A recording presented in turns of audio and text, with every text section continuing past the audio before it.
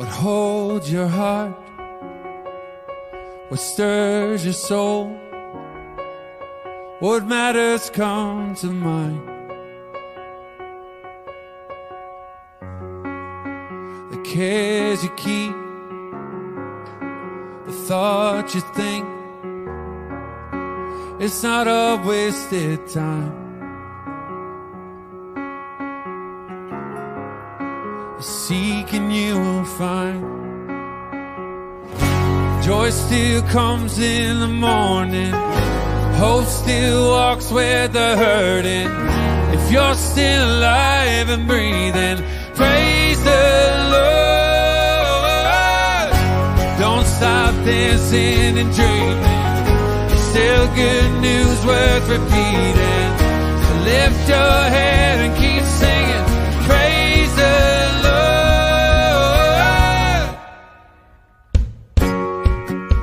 The years go by. We wonder why we lost our way from home. Our Father finds the child inside. We left her growing old. Awake, awake, awake, my soul. Joy still comes in the morning. Hope still walks with the hurting. You're still alive and breathing. Praise the Lord. Don't stop dancing and dreaming. Still good news worth repeating. So lift your head and keep singing. Praise the Lord.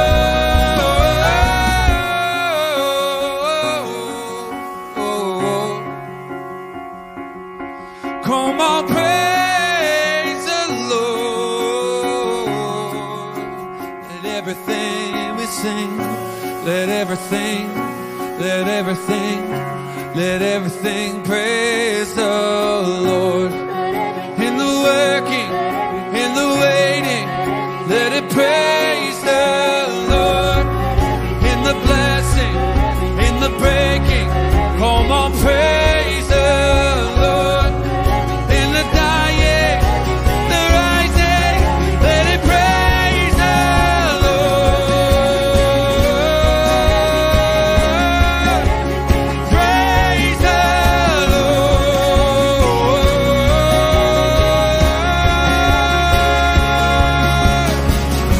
Joy still comes in the morning. Hope still walks with the hurting. If you're still alive and breathing, praise the Lord. Don't stop dancing and dreaming. Still good news worth repeating. So lift your head and keep singing. Praise the Lord. Joy still comes in the morning. Hope still walks with the hurting. You're still alive and breathing. Praise the Lord. Don't stop dancing and dreaming. Still good news worth repeating. So lift your head and keep singing. Praise the Lord.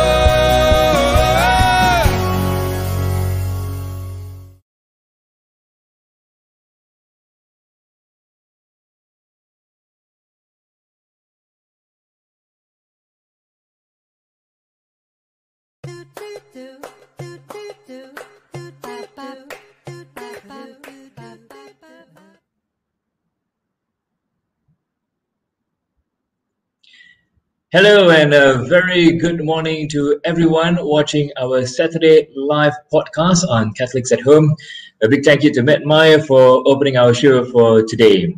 My name is Kevin Francis and I'll be hosting today's show. Yes, it's good to be back after a short break. Labor Day was last Saturday, right?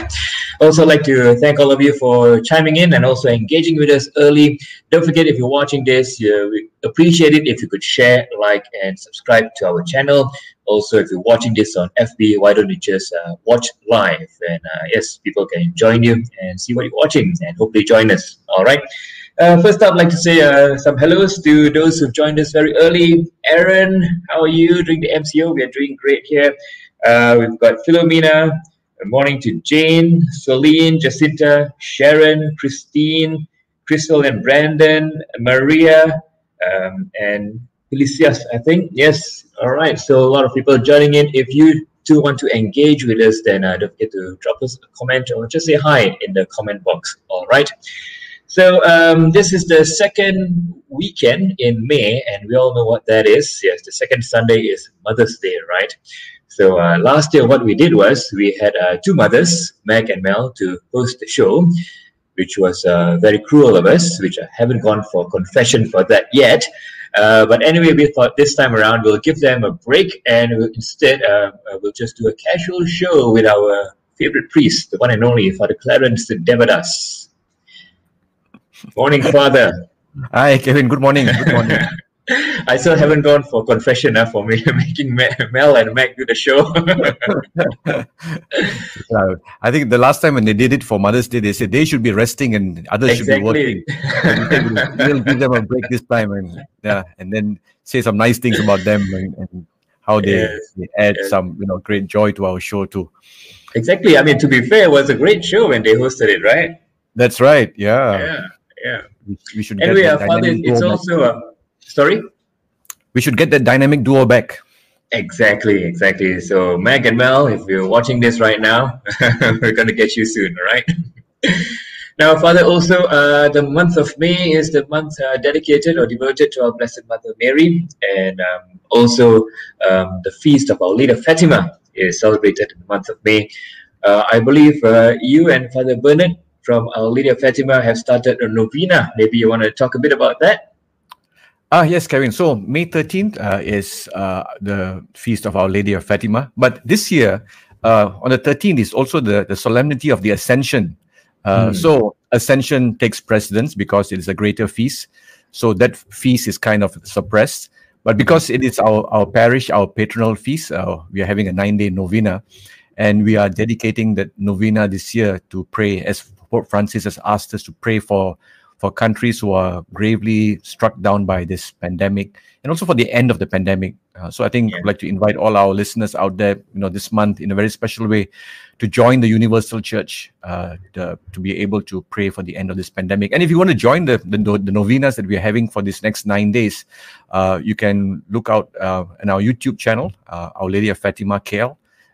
Every evening at 8 p.m. there's the Rosary and the Novena, and the last 3 days, and we'll have a live stream mass too. So we're dedicating this to pray for, especially for countries like Brazil, India, that are really going through great struggles at this time, and to also for the whole world and for our country too. As the numbers keep rising, everybody is kind of worried. So let's also pray and stay safe. I think that's the whole idea of this novena, to pray for that. Yeah, certainly. Around us, we need those prayers too. Seeing the numbers and getting news of. I'm sure now more and more people are knowing someone who's tested positive, and especially to keep them in prayers as well, because it must be quite frightening for them as well.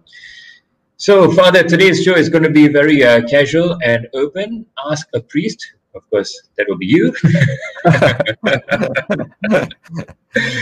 I hope no one calls me Father Kevin. We've had our previous host being mistaken as a priest. No one will mistake that with me. All right. So we'd just like to invite our viewers, if you have any questions about the faith, about the church, just put them in the comment section and we'll get around to answering them. And hopefully there'll be some interesting questions, something that maybe you've been desiring, or a burning question in your heart to ask the priest, but you've always been maybe a little bit shy. Well, now's a good time, Father, because we've got all of this technology. You don't have to approach the priest, you can just type it in and get the answers right away. So this is a good opportunity for our viewers. Yeah, when somebody a few people texted me after they saw that poster we put out and said, so can we ask anything and everything? I said, come on, limited to faith and church. Around ask me all kinds of things, other things, beyond the scope of my specialty. So perhaps we kind of like look at the experience of faith, and I think this time here in KL and Selangor, we are into a kind of another lockdown. Churches are closed to help the situation. I think that's the key point there. It's not that we want to close, but it's also to help the situation. Every day we are reading that hospital beds are getting filled up. So we this is our contribution to curb that spread. Not to make our churches also a place where people get infected. When hospitals are being filled up, that's a scary thought also. Yeah. So the question not to ask is, when is the church going to open? I'm sure that's a famous question right now. Don't ask that question because we don't know, and we're going to, I suppose, go day by day and week by week to see how the situation evolves and hopefully gets better. All right. So let's see if we have any questions. Any questions on our Facebook page? Let's take one from Aaron. How do we ask the priest to make an appointment for the confession when we enter into the church parish office? Ask the priest to make an appointment. Is that how do we make an appointment? How do we make an appointment? I think that's the question. Yeah. Okay. I think just call up the parish office and with all the precautions that we are supposed to take. How I do it is that I try and have it in an open space, not in a confined space. Both people have to wear masks, and I think we are open to the idea of having confessions when people really need it at this time.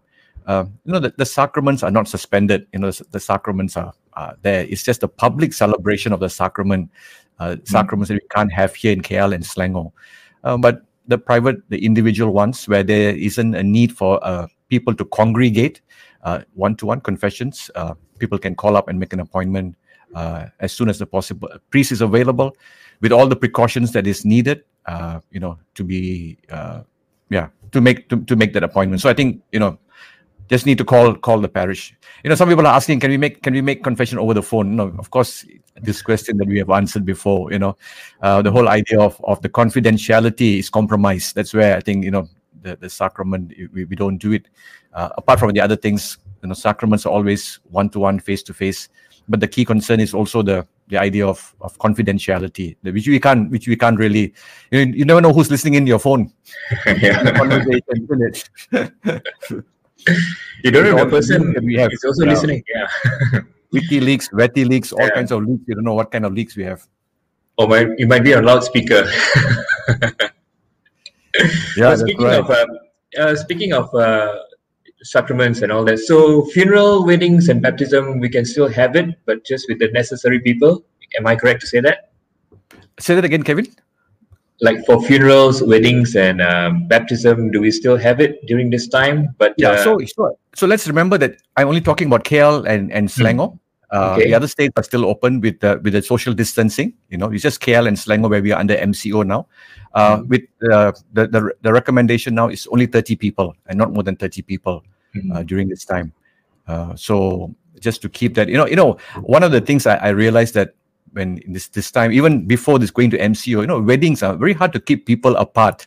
You haven't seen people, so the chances are people come, they want to hug, they haven't seen a relative for a long time, they want to go and close, have a conversation, all that, when I have to do that wedding, like you're walking on eggshells, like, what's going to happen, Yeah. I think at this time, we all have to just take extra precaution, whether it's family or whether it is, like we were saying just now, whether it is somebody whom you just have to be extra cautious. That's all. Yeah. Anyone can be a carrier. Exactly. As we were talking earlier, just before we came on, the most dangerous is because we feel comfortable with the people around us. That's when we let our guard down and, don't wear the mask. And, that's right. Actually, that's the most dangerous. Just before we move on to the question, since we were talking about confession, I have a question, Father. So we know priests also do have to go for confession. Do you have like partners, like, my confessor is this, or, can you go to anyone, or I don't know, what's confession for a priest like? So, I mean, there isn't like a buddy system for confessions. We're not going to find anybody, but, we choose our own confessors. among the priests. Somebody whom we are comfortable with, somebody who can assist us. So we choose anyone we would like to make our confession with. So before this pandemic, we used to have our monthly recollections, and in the evening, the first evening, there is an hour set aside, or half an hour, time for confession. So priests will go to another priest for confession. Personally, is it awkward because you know the person very well? For me, it is not very awkward. It's simply because I think the reality of confession, for me at least, is a recognition that we all sinners. I mean, it's not that one is better than the other, or one is holier than the other. We recognize, at the beginning of the Mass, when we pray, I confess, and we say that I confess, Almighty God, and to you, my brothers and sisters, that I am a sinner. Yeah. So if we can start with that premise to know that we all are sinners, we're all in this journey together. And I think what the sacrament is all about, for me at least, I always say the sacrament is not about accusing oneself, but the sacrament itself, it's a celebration of God's mercy. That when I come to God in a contrite heart, I encounter God's mercy, and that is far bigger than just accusing myself of what I've done. Yeah. So right. It is a recognition of that for me. Yeah. I always tell people, when you come to confession, that's the recognition. Right. And Alicia, thank you for your question. Morning to you. How do the priests decide on the penance after confession? Yeah, I think the general principle about penance is something achievable. I cannot give you a penance to say you have to climb up Mount Everest. It's not achievable. Something well, maybe for you. Something that is achievable and in the short space of time. The penance basically, is in the very old days. You're talking about a very long time. There used to be a manual for confessors. This is a long time ago. This is a few centuries ago. I remember seeing it one in the library when I was studying. And it was for every sin there is a kind of a corresponding penance. But we have moved away from that manual kind of a thing. It's not like when your computer doesn't work, you open up at the back and you see, okay, if there's no light, this is what you do. So there isn't one, but something to help that person to kind of recognize your failings and to do something as a kind of a response to God's initiative of forgiveness. So it can be anything. It can be a prayer. It can be a small action. It can be so many different things. Something achievable.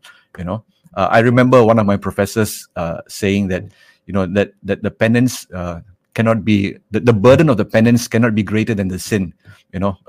So long time. I mean, he casually mentioned that to me, a Redemptorist priest. I think it makes sense. You cannot put on a big burden on people and ask them to, walk 5 kilometers after this. And, maybe those days it was, but now, something achievable. Yeah. You might deter them from coming to confession. Exactly. Yeah. But while you were talking about that, Father, I was just thinking that maybe during the priest training, when you had those exams, there'll be a question: if a person confesses this, which penance do you give? A, B, C, D. all of the above. All of the above. But just very quickly, what if a priest doesn't give you a penance? That has happened, right? That's I wouldn't say common, but it's happened, right? Usually there is some form. Either it happens in the church or it happens. Yeah. Usually there is something.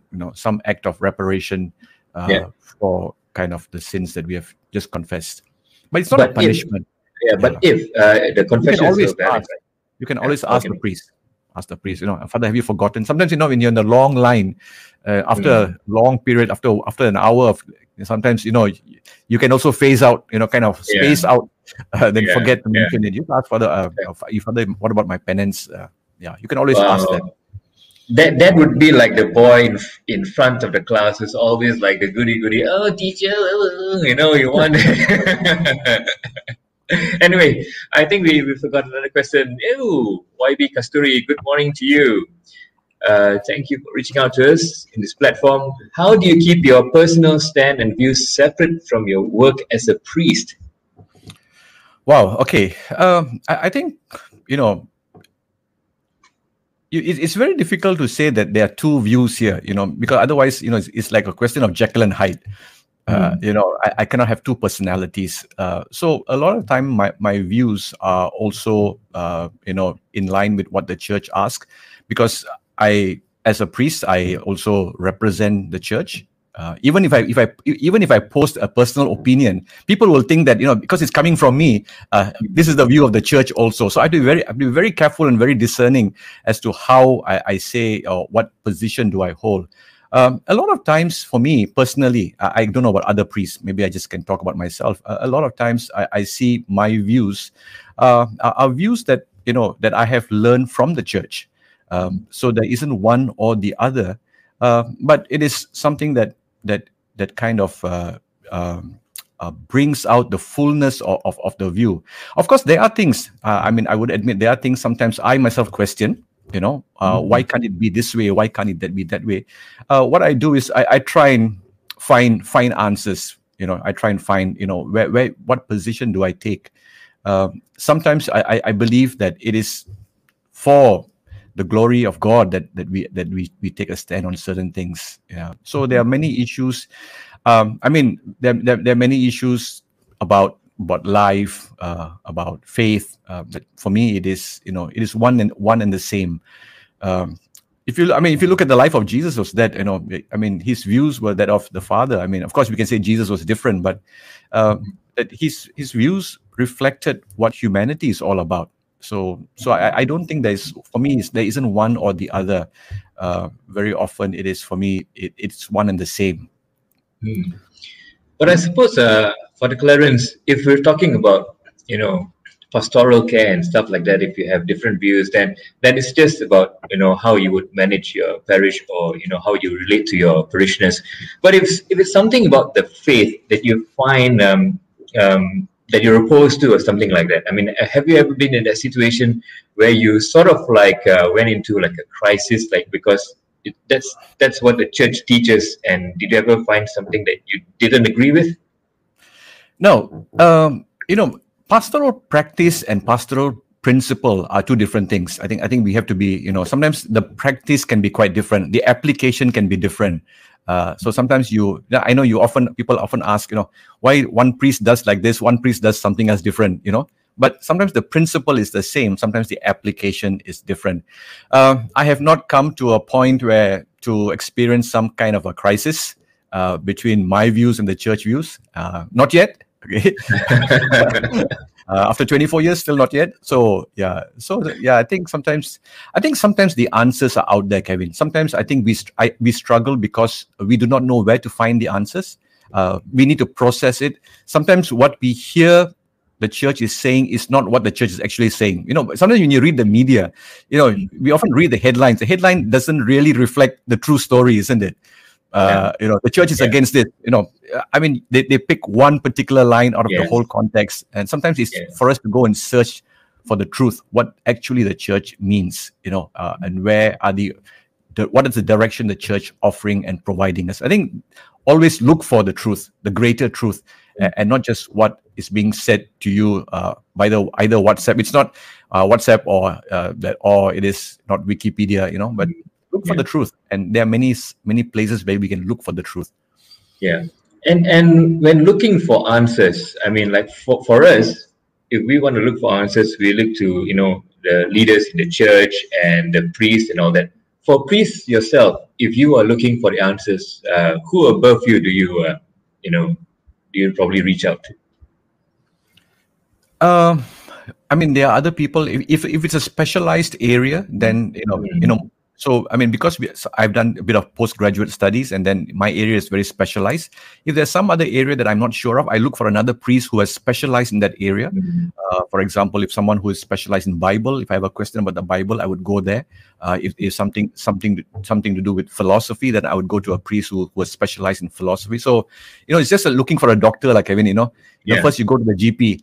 Then if you don't find the answer, then he says, "Oh no, your problem with your ear." Then you go and look for an ENT specialist. So so we look for different people, and so there are many people who have studied different things. So that's where I would look for. Right. All right. Thank you, YB Kasturi, for that very interesting question. Oh, Jonathan, morning, Jonathan, JP. That's Father JP. Father JP, yes. For those of you watching, JP is one of our hosts.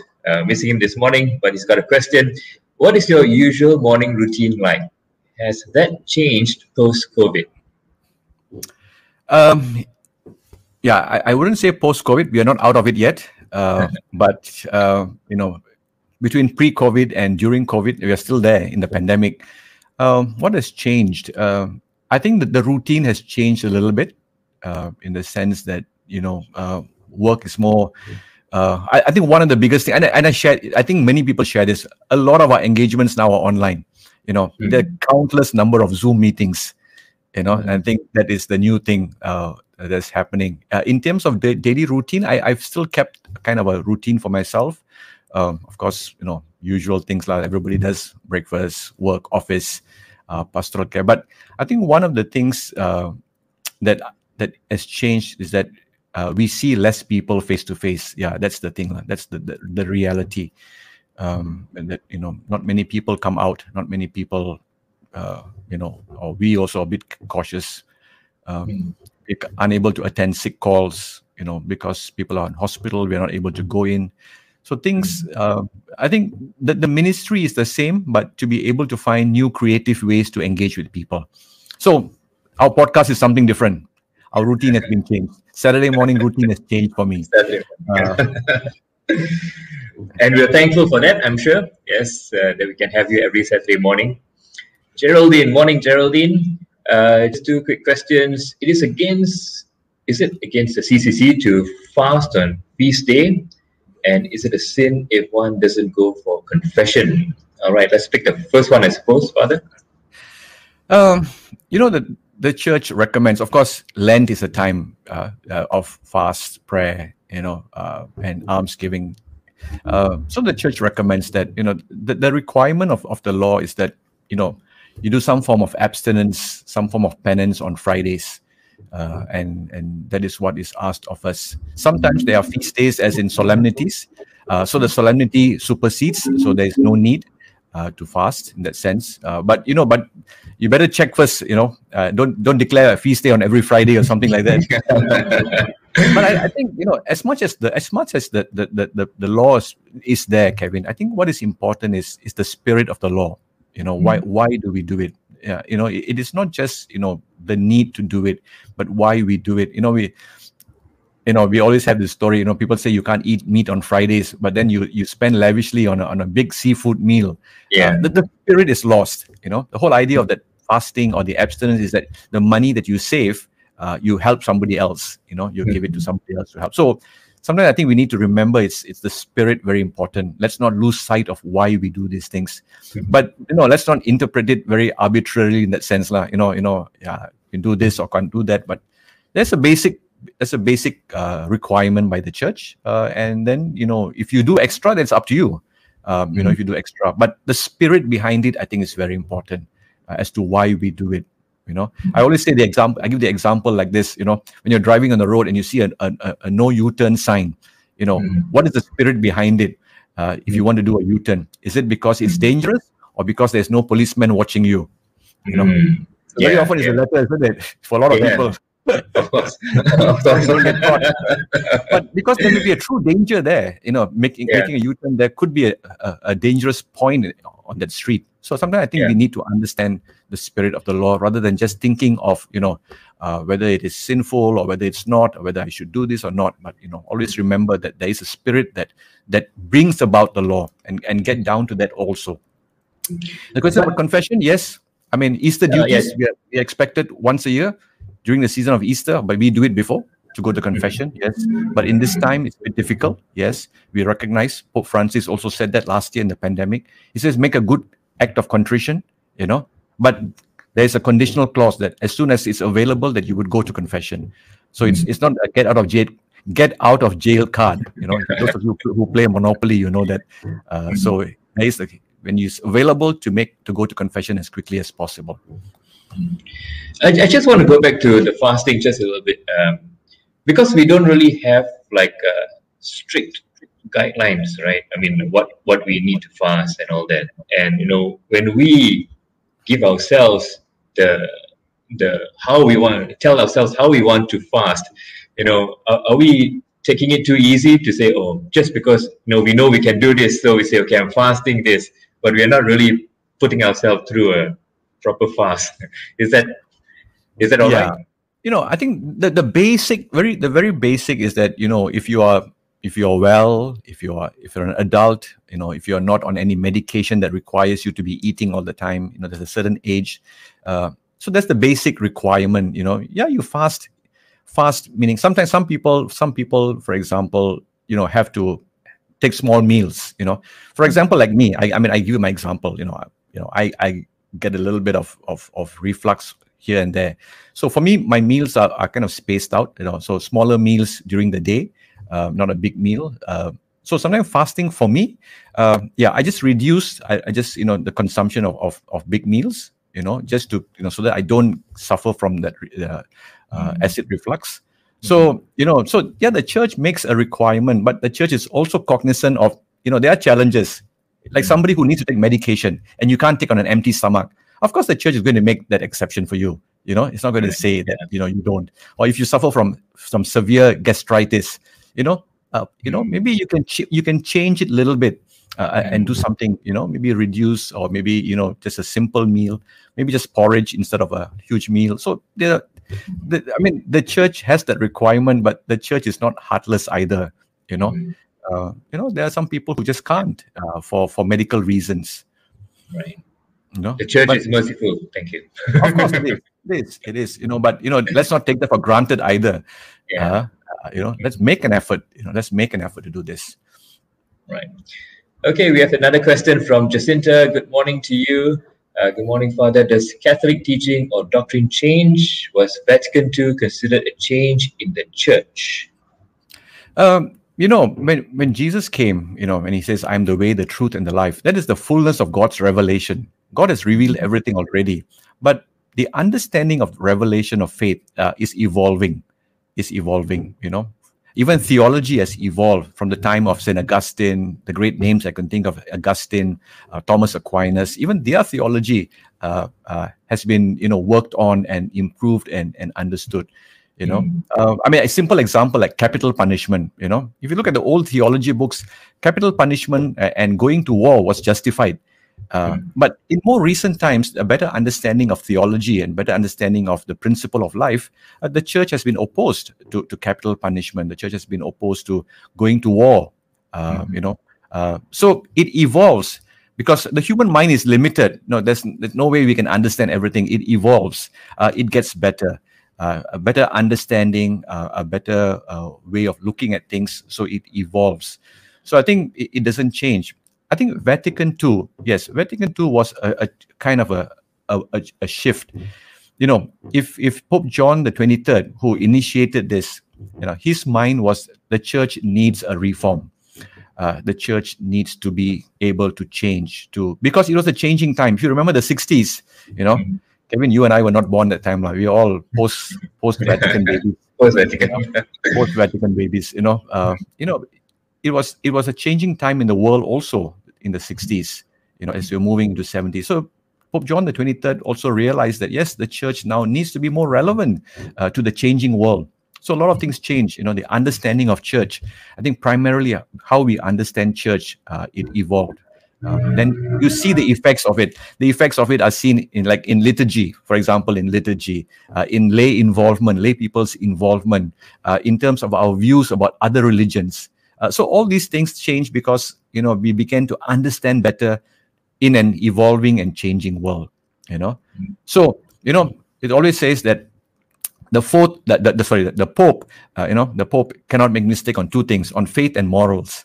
He's infallible in faith and morals. There are two things that he cannot make mistakes. So his pronouncements on those areas are never changing. So it's always important to remember that, yes, faith evolves as we begin to understand ourselves, as God has revealed everything. And I think that's why the whole idea of this season that we are in, the Holy Spirit will make it known to you. It doesn't mean, just like that, overnight the Holy Spirit reveals everything. But it is a gradual progression, as we begin to understand our human life, our society, our world, and other things, we begin to understand better, and theology, refines itself. And it's always evolving. Theology cannot be static, like many other sciences, cannot be static. Right. And also, probably we can say that it's a blessing. That's why we have successors to the Pope, so that with the changing times, we can evaluate and see what's the best application to the doctrine that's not changed, right? Just probably the application. Yep. All right. Thank you very much for the question, Jacinta. Good morning to Florence. Are our sins forgiven if we make a perfect act of contrition without going for confession? I think I answered the question. I think that's the requirement for us. That is our understanding. Otherwise, we fall into a very gray area. For us, that sacrament is very important. It's a sacrament where God engages with us through the priest for confession. During this time, yes, the Holy Father says, make a good act of contrition. We believe that God forgives you. But he also says, go to the confession, because the sacrament is very important. To be able to hear the words when the priest says, in the name of the church, I absolve you of all your sins in the name of the Father, Son, and the Holy. Not my name, not in the name of Kevin, Clarence, and Mark. It's not in our name that the priest forgives, but it's in the name of the Father, Son, and the Holy Spirit. And I think those are very powerful words, Kevin and Florence, who you're listening to, because to be able to hear those words, it's like hearing like somebody says, I love you. The person loves you, but when the person articulates it, it's different. I mean, it's like, I'm sure, like Kevin, like you and your wife, you cannot say like, after all, it's a thought that counts, like, you don't have to say it. But sometimes you have to articulate it, isn't it? Yes. We know God is merciful, but to be able to hear those words, that to the ministry of the church, I forgive you of all your sins in the name of the Father, Son, and the Holy. That's the last sentence that the priest says in the absolution. That the ministry that has been given to the church and then shared with the priests through the bishops, that your sins are forgiven. And for sure, when he says that word, it means for sure it's forgiven. Yeah. You cannot have doubts. Yeah. There's no place to have those doubts whether has God forgiven me? God, maybe not lah. Maybe this part yes, but maybe this part no. There's no gray area anymore. I forgive you of all things. It's not subjective. That's the power of the sacrament. That's the power of the sacrament. When we go to it. Yeah, but just before that, Father Clarence, if you can just explain for us, maybe those of us who are not who don't really understand the faith that well, what do you mean when you say a perfect act of contrition? That what is required to make a confession, basically, an acknowledgement of our sins, to be able to recognize. Secondly, is to be able to confess it in the sacrament, and thirdly, it's also to do some act of reparation, some act of penance, So the three things that are required in order to go to confession. Sometimes we think that confession is like a big washing machine. We still haven't invented an 80 kg washing machine to put people through and or zap them in. But confession is a sacrament of healing. It's in the category of a sacrament of healing. So when we go there, because we know we are wounded, because we know that we have sinned, and we go there because we want to be cleansed of our sins. It's not like going to a shower. Sometimes people make the analogy of going to a shower, but it is a celebration of God's mercy. It's a recognition of my failure, and it is my intent to do something that I want to change. A lot of times we forget the third part, the intent.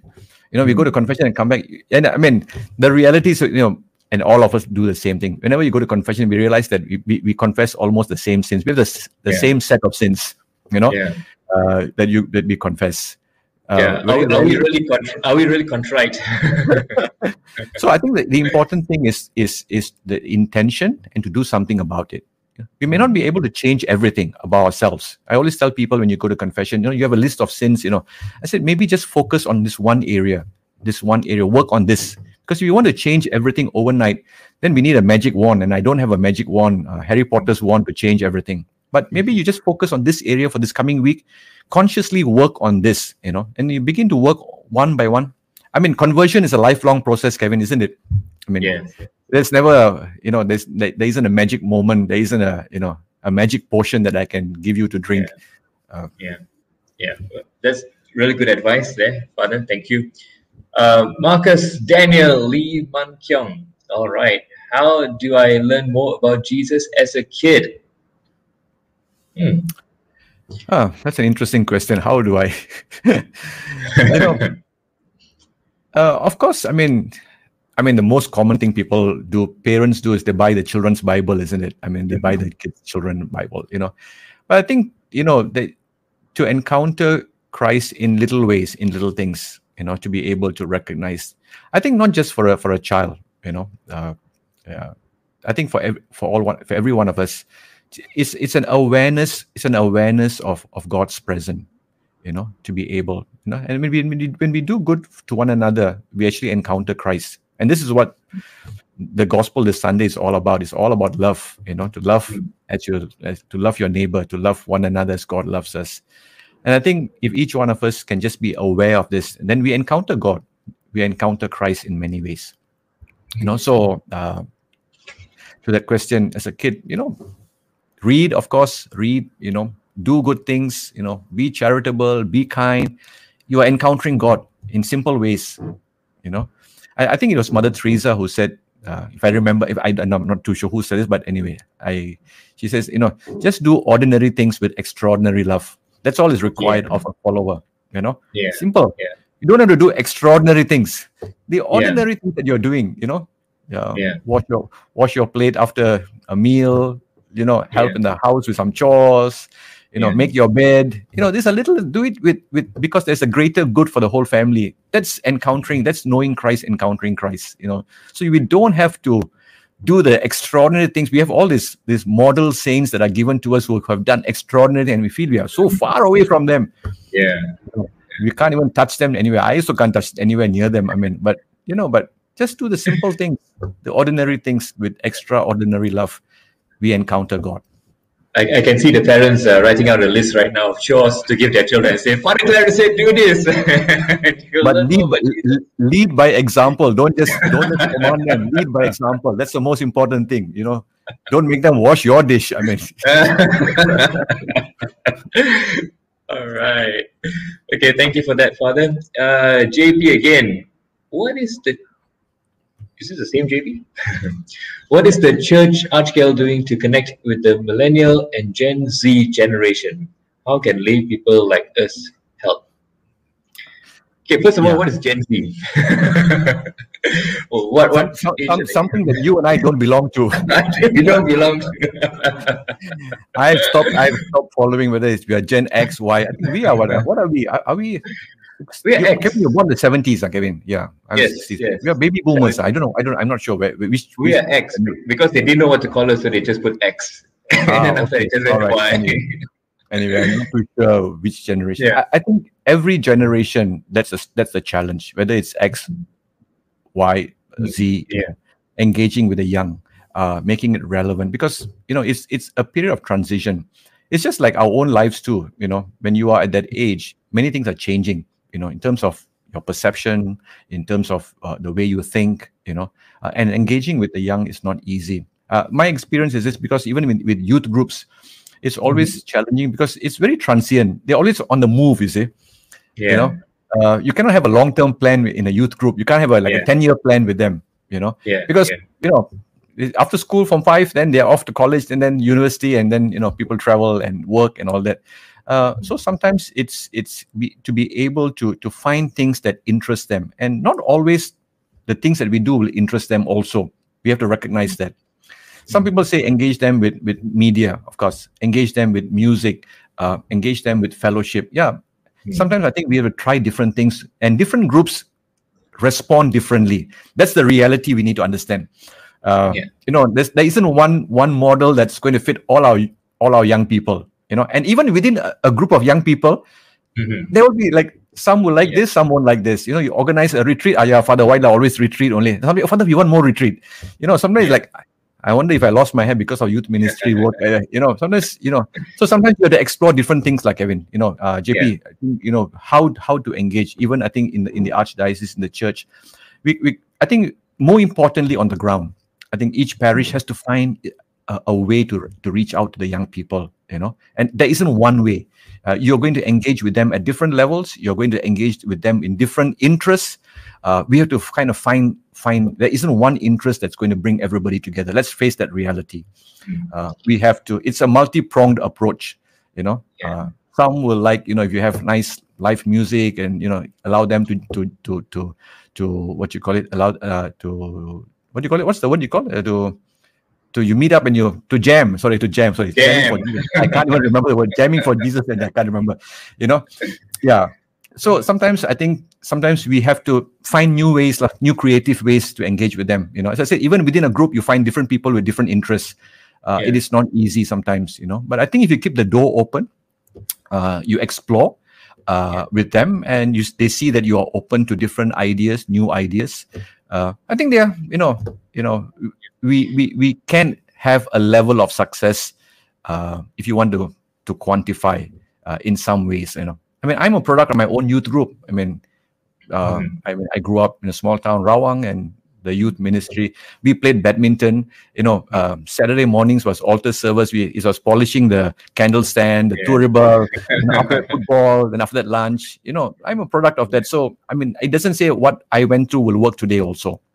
Yeah. And I think, Father, if I can add to that, the question was, what is the church or Archgale doing? I think it's very difficult to put this in other people's hands, because sometimes we don't really know what their interests are, and sometimes it's like, like sometimes like me, I don't even know my age. I think I'm young and cool, and I want to start a youth group, and I want to get the youth, like when I was in my BEC, they say, oh, you're the youngest one, so you'll be the youth coordinator.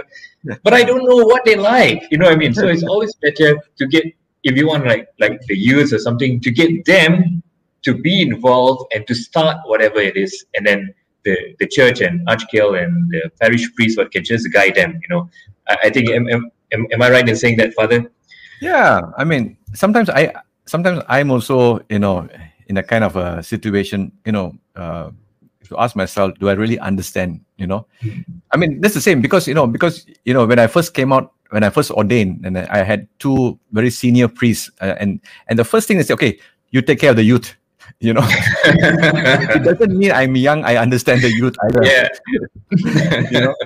But maybe because we can relate to them better. I was talking to Mark earlier, and we were talking about different things. When I was in Assumption, one of the things that I used to engage with the altar service was football.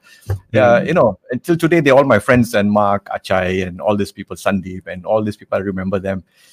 So yeah, maybe, to find new things, like, doesn't really mean that, some people, and there was a period when people think, oh, if you want to work with the youth, you must dress like them, you must be like them.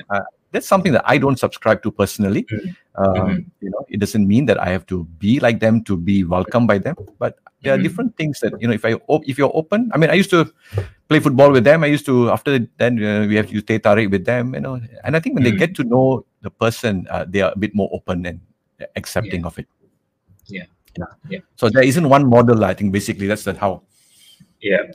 Right. Okay. Good morning, Mariska. Since tattoos are not allowed, what would be the scenario if a young man who has tattoos has a calling to join the priesthood? Will the Catholic Church accept him? First of all, Father, tattoos are not allowed? There is a verse in the Bible that talks about these tattoos. I think it's a context that we need to understand. At the time when tattoos were, what were the images? They were images of deities, that they used, and at that time they said no.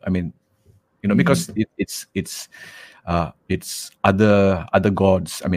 With a small g, I said, but I know we have seminarians who have tattoos. So to Mariska's question, yes, we accept. We have to accept that. I know priests who have tattoos.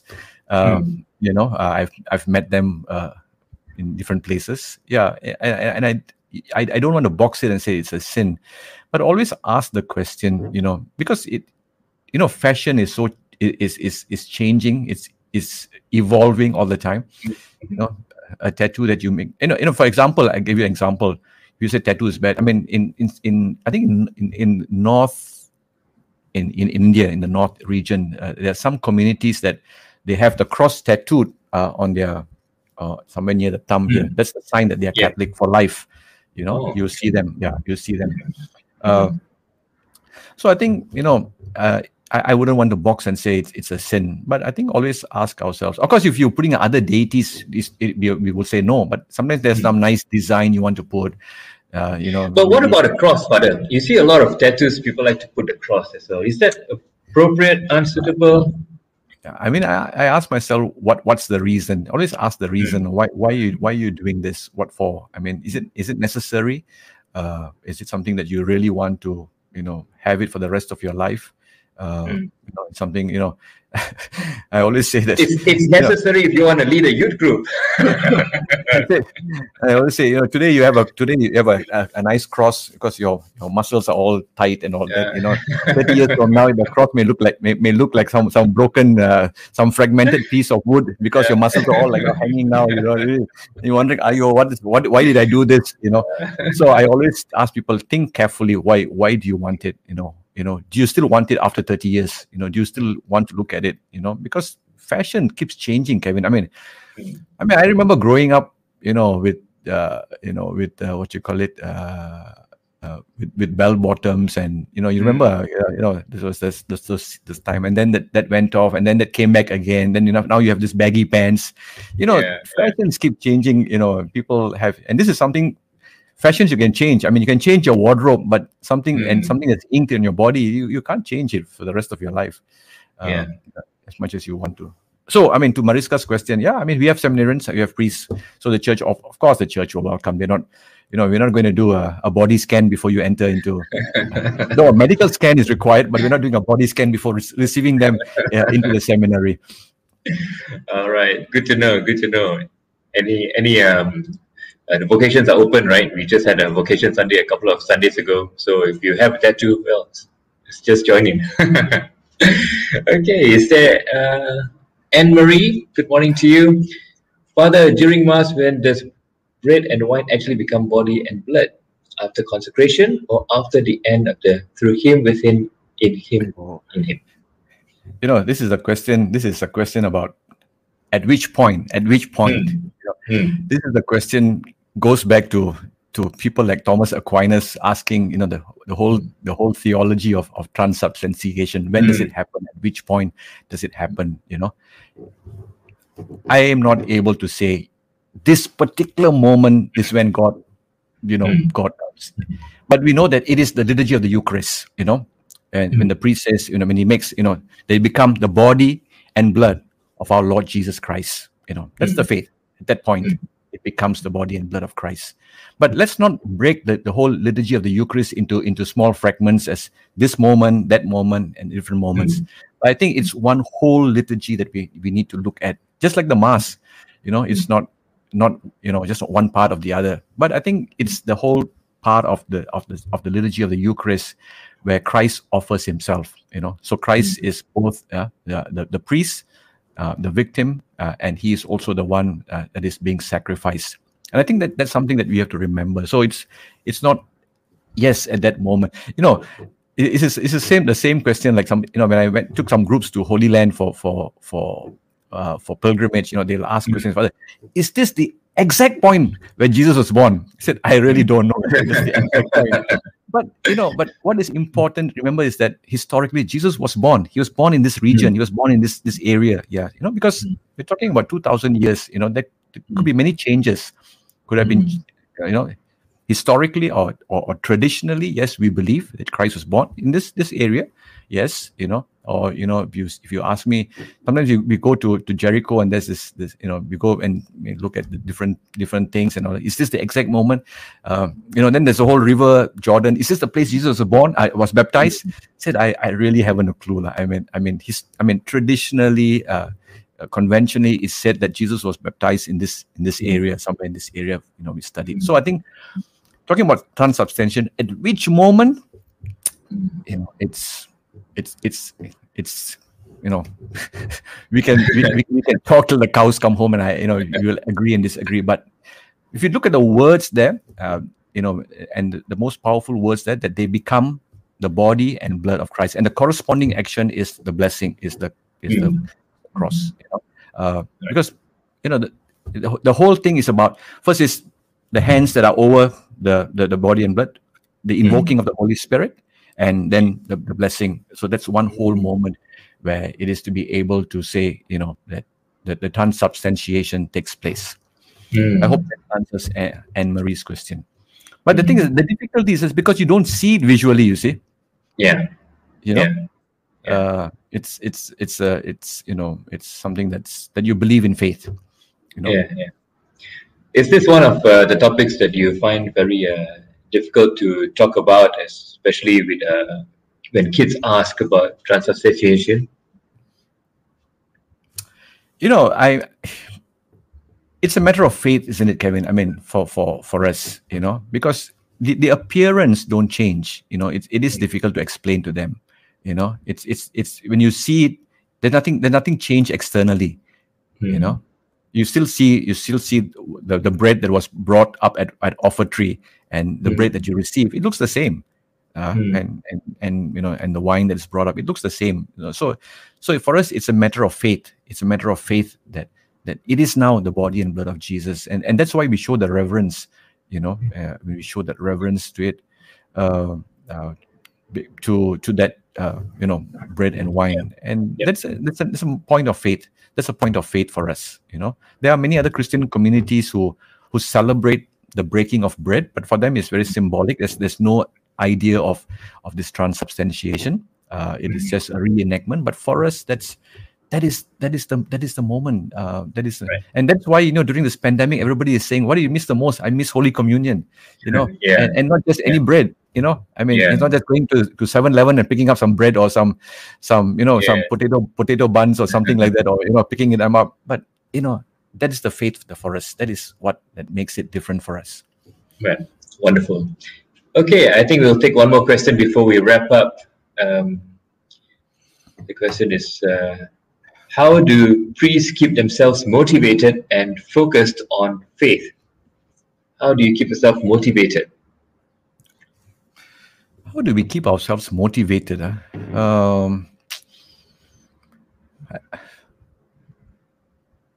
I guess I mean I can't speak for other priests. I wouldn't speak for other priests here.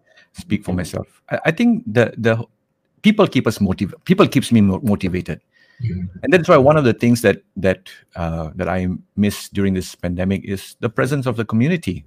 And that's what the diocesan priesthood is all about. It's about that we are placed in a community to serve the community, and it is a two-way relationship. As much as the people need a priest, the priest also needs a people. I remember last year celebrating the whole Holy Week and Easter with no congregation. I mean, though, the mystery of the passion, death, and resurrection happens, but it's not the same. It's not the same singing the Exultet to myself. But it's the community and the relationship and the interaction that we have, that relationship that we build. I mean, when a priest is sent to a parish, it's not just to perform functions, but it's also to build a community, to build a relationship with people, and that's what keeps me motivated. For me, it's not just for me. I need to do it.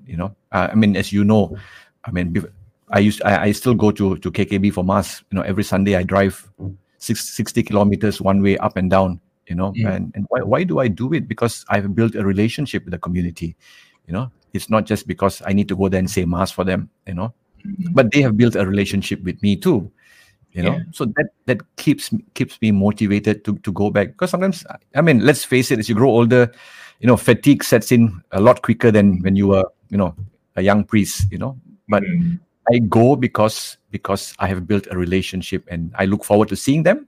They look forward to seeing me. I hope they look forward to seeing me. At least I look forward to seeing them. I don't know about them, but I'm sure they do. But it's not just for me to say the Mass or to give the sacraments. I am not a machine, a dispenser of sacraments. It's a relationship that I've established and built with them that keeps me wanting to go back to see them. And I think that's what community is all about. And that's what I miss most in this pandemic. And this next 2 weeks is the same thing. I mean, I'm going to miss seeing them, all of them. Yeah. So on that note, we of course pray and hope that we can resume our masses and go back to church and to see not just our community but also our priest. All right. Yeah. Okay, Father. I think we've spent about an hour answering a lot of questions, and I'm sure there are more questions to come. So maybe we'll pick this up on the next Ask a Priest session. All right. I didn't realize there are so many questions that people would like to pose. But if you get a chance, don't just wait for this opportunity. I would say, if you get, I mean, when things go back to some sense of normal, whether it's new or old normal, engage with your priests and ask them these questions, talk to them, and I said, build a relationship with them also. It's a two-way relationship, of course. Sometimes it's not so easy, sometimes it's easier, but there's always an opportunity to have that conversation with them. And I think I think that's the nice part. You can ask, and of course it's nice to hide behind a screen and post all the questions and be what Mark will say, we keyboard warriors. Suddenly the courage comes because nobody sees you. It's just like it's just like going to confession. Your first thing you look at is which priest I will not see again, so that I can go to confession. Again, you don't. Let's not hide behind the keyboard, but engage in a conversation. Engage in a conversation, and you understand a lot more. Yeah, hopefully, I mean, we get more other priests to come in and share. I think it's now we are episode 58. You've seen me 58 weeks already. Yeah. I'm sure we'd love to know more and get to know our priests better. So we'll have more clergy coming on the show. All right. So go encourage your priests to get in touch with us and come on the show. Yep. All right. Okay. Before we go, we want to promote our show for next week. So next week, what will we have? We have Encountering God in Your Church, Witnessing the Legacy of His Goodness.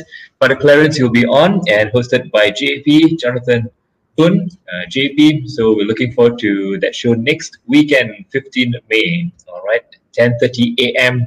right here on Catholics at Home Facebook and YouTube. All right, so do tell your friends about it, and we hope to see you then. So, Father, as usual, we'd like to conclude with a prayer for today. Perhaps before we end, Kevin, a little shout out for all moms out there. Oh, yeah. Yes. To all mothers out there, we want to wish you a happy Mother's Day. I know a lot of things that you do are unappreciated. I mean, it doesn't mean that because we do this show once a year doesn't mean that we don't appreciate you. But sometimes, But I think, to all moms, to my mother, Kevin, your mother who lives with you, to Mark's mom also, and to all our other moms who are very supportive of the work that we do. We say a prayer, and to your moms too. Do wish them from all of us, and all those who are listening to us, all mothers who are, the only thing is we can ask God to bless you tomorrow in a very special way. And I assure you that I will remember all mothers tomorrow in my mass. So I celebrate it all by myself. Okay. All right. So let's conclude with a prayer. Okay. In the name of the Father, Son, and the Holy Spirit. Amen. God, our loving Father, we thank you for this opportunity once again this morning to have this lively conversation.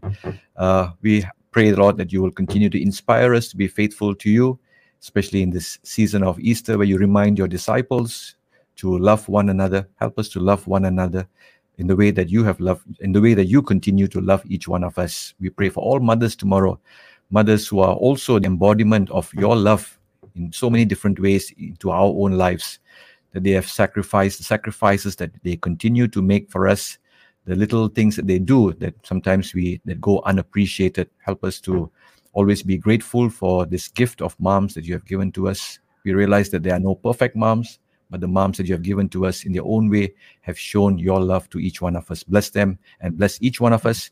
And we pray that you would keep us all safe during this time and lead us out of this pandemic. We make this prayer through Christ our Lord. Amen. Amen. Holy Spirit.